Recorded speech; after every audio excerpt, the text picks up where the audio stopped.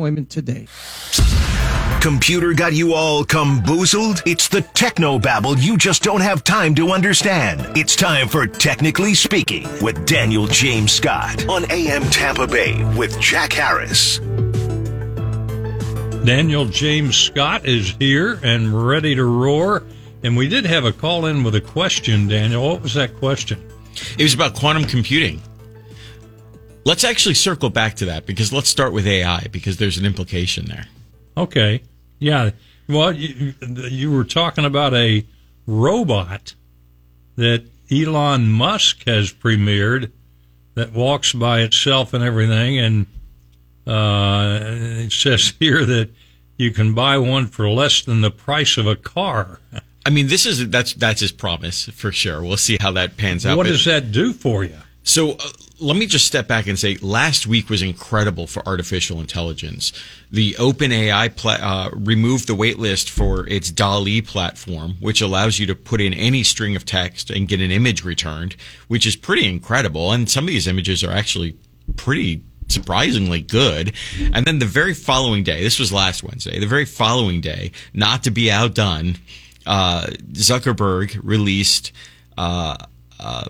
their own platform that creates videos from text. So you could, the one that they had is super cute. Is type in dog flying through space, and it had like a cartoon dog with a cape flying through space, and it moved. It was incredible. And then, of course, that's just from texting. You get those pictures. Just put the text in, and it's creating this artificial intelligence has been trained to be able to create videos, which is pretty incredible. Oh my Lord! And then, of course, the day following, this is the third day in a single week, Elon Musk reveals this artificial intelligence-driven robot. And yes, it's kind of unimpressive if you look at it on its face. But a year ago, when we talked about this, he had a dude in a suit. So he went from like nothing to having a robot that could physically stand up from its knees, wave to the audience, do some early labor. And the implication here being, this thing could actually power all kinds of manufacturing facilities. But the big, hairy goal that he threw out there was, what if we each had one of these in our home? And it's as prevalent as a car, so why not price it like a car, even less than a car? And let's throw it out there to the world and see what happens if we can meet that challenge, if we can meet that big goal. And now that's awesome. Yeah, are we ultimately going to be able to have robots to wash the dishes or prepare meals and stuff like that? That's what they're saying. So, I mean, we have robots that do some of that. They vacuum the house, for example, or they'll, wash a window or something. But the idea or the promise that we were like the Jetsons and we have a robot that could actually, be a butler or, do those things that we don't want to do. And imagine going to somebody's house and knocking on the door and a robot opens the door, says, "Come in." Yeah. Well, just imagine what our lives would be like, how much more human we could be if we could focus on our creativity and not the menial tasks. If I don't have to worry about hurting my back by picking up a box or having to do something that could impact me physically and just use my brain, what kind of a different world it would be. Of course, Elon being Elon, he goes on the internet, on Twitter, and he says, well, we'll make a cat girl version. Don't worry about it. I don't know where this comes from. But of course, the Twitterverse then gets a little horny and says, oh, he's making sex robots. That's what I was going to ask you. Is that going to be next? I mean, can't get a boyfriend or a girlfriend, so you get a robot. There you go, Katie. Where are we as a society when we go, oh, that's pretty cool. It can barely walk, but you know what? I can see the sexual implications of this.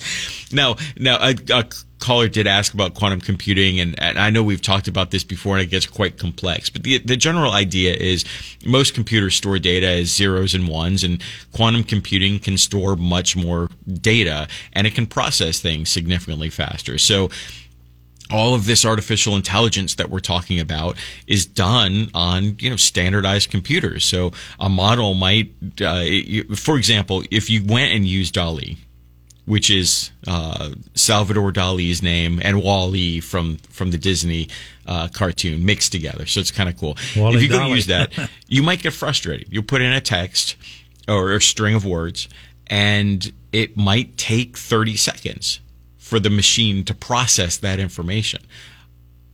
What quantum computing could potentially do is make that instantaneous. So, Jack, you and I are just thinking about things. We're spitballing on some art and we're putting it down, and it's instantaneously creating this. But imagine some of these complex models that we might use in the finance fields or in advanced medicine that might take millions of years to process on traditional computers and even mainframes could be done in seconds. It's really going to change the world when it comes to full fruition. That is amazing. But I'm still thinking about love-making robots. Of course. Poor Joy. Come on, Jack. Well, I don't want one, but I'm just thinking, is that going to be the future? I mean, hey, I'm taking a robot to the movie tonight. The really interesting thing here with all of this is I just mentioned 3 companies because they're famous and they're in the news an awful lot. Yeah. But there's lots of companies working on this, and the most interesting thing is a lot of people watched the robot premiere and said, "Well, it's kind of unimpressive," and other companies are further along. That's great. That just means that level of competition is going to drive these things even faster. If Elon's going out there and saying we're going to have one of these in our house, you can bet every single robotic startup is listening to that going, our new North Star is getting these in people's houses because now they expect it. Right. And it's just going to move faster and faster and faster. So we're going to go from text to image to text to video to eventually I could just be controlling deep fake Jack. From I just think about, say it out loud to my phone and it'll provide it for me. And how Jack, cool you is could that? live forever just, by being a robot. Yes, indeed. Well, but Joy's got one of those vacuum cleaners a Roomba? just around. Roomba goes bouncing around and it comes near my foot and moves away and all that stuff. And you think, how does he know where he is? I think one of the cool things, my brother works in this really interesting field where they take music portfolios and they kind of combine them, and then a company owns all these music portfolios. He finances these things. It's kind of interesting. But we were talking the other day about these the actors like Bruce Willis. They were saying, though, well, he sold his face to a deep fake company. It turned out not to be real yet. But the idea of Bruce Willis could potentially be a movie star 100 years from now. And I think the same is maybe true for you, Jack, where eventually you'll sell your voice and your likeness into one of these portfolios, and they'll just have you on the air forever. I don't think you want my likeness. Yeah, maybe my voice. People will still know who you are hundreds of years from now. And what a legacy. Well, Daniel James Scott, you can check him out on Twitter at Spark Catalyst. And, of course, sparkcatalyst.com. And it's always great to have you in here. So great to see you, sir. For sure. And it's 6:51 on AM Tampa Bay. Time to check in on those old-fashioned cars now with John Thomas.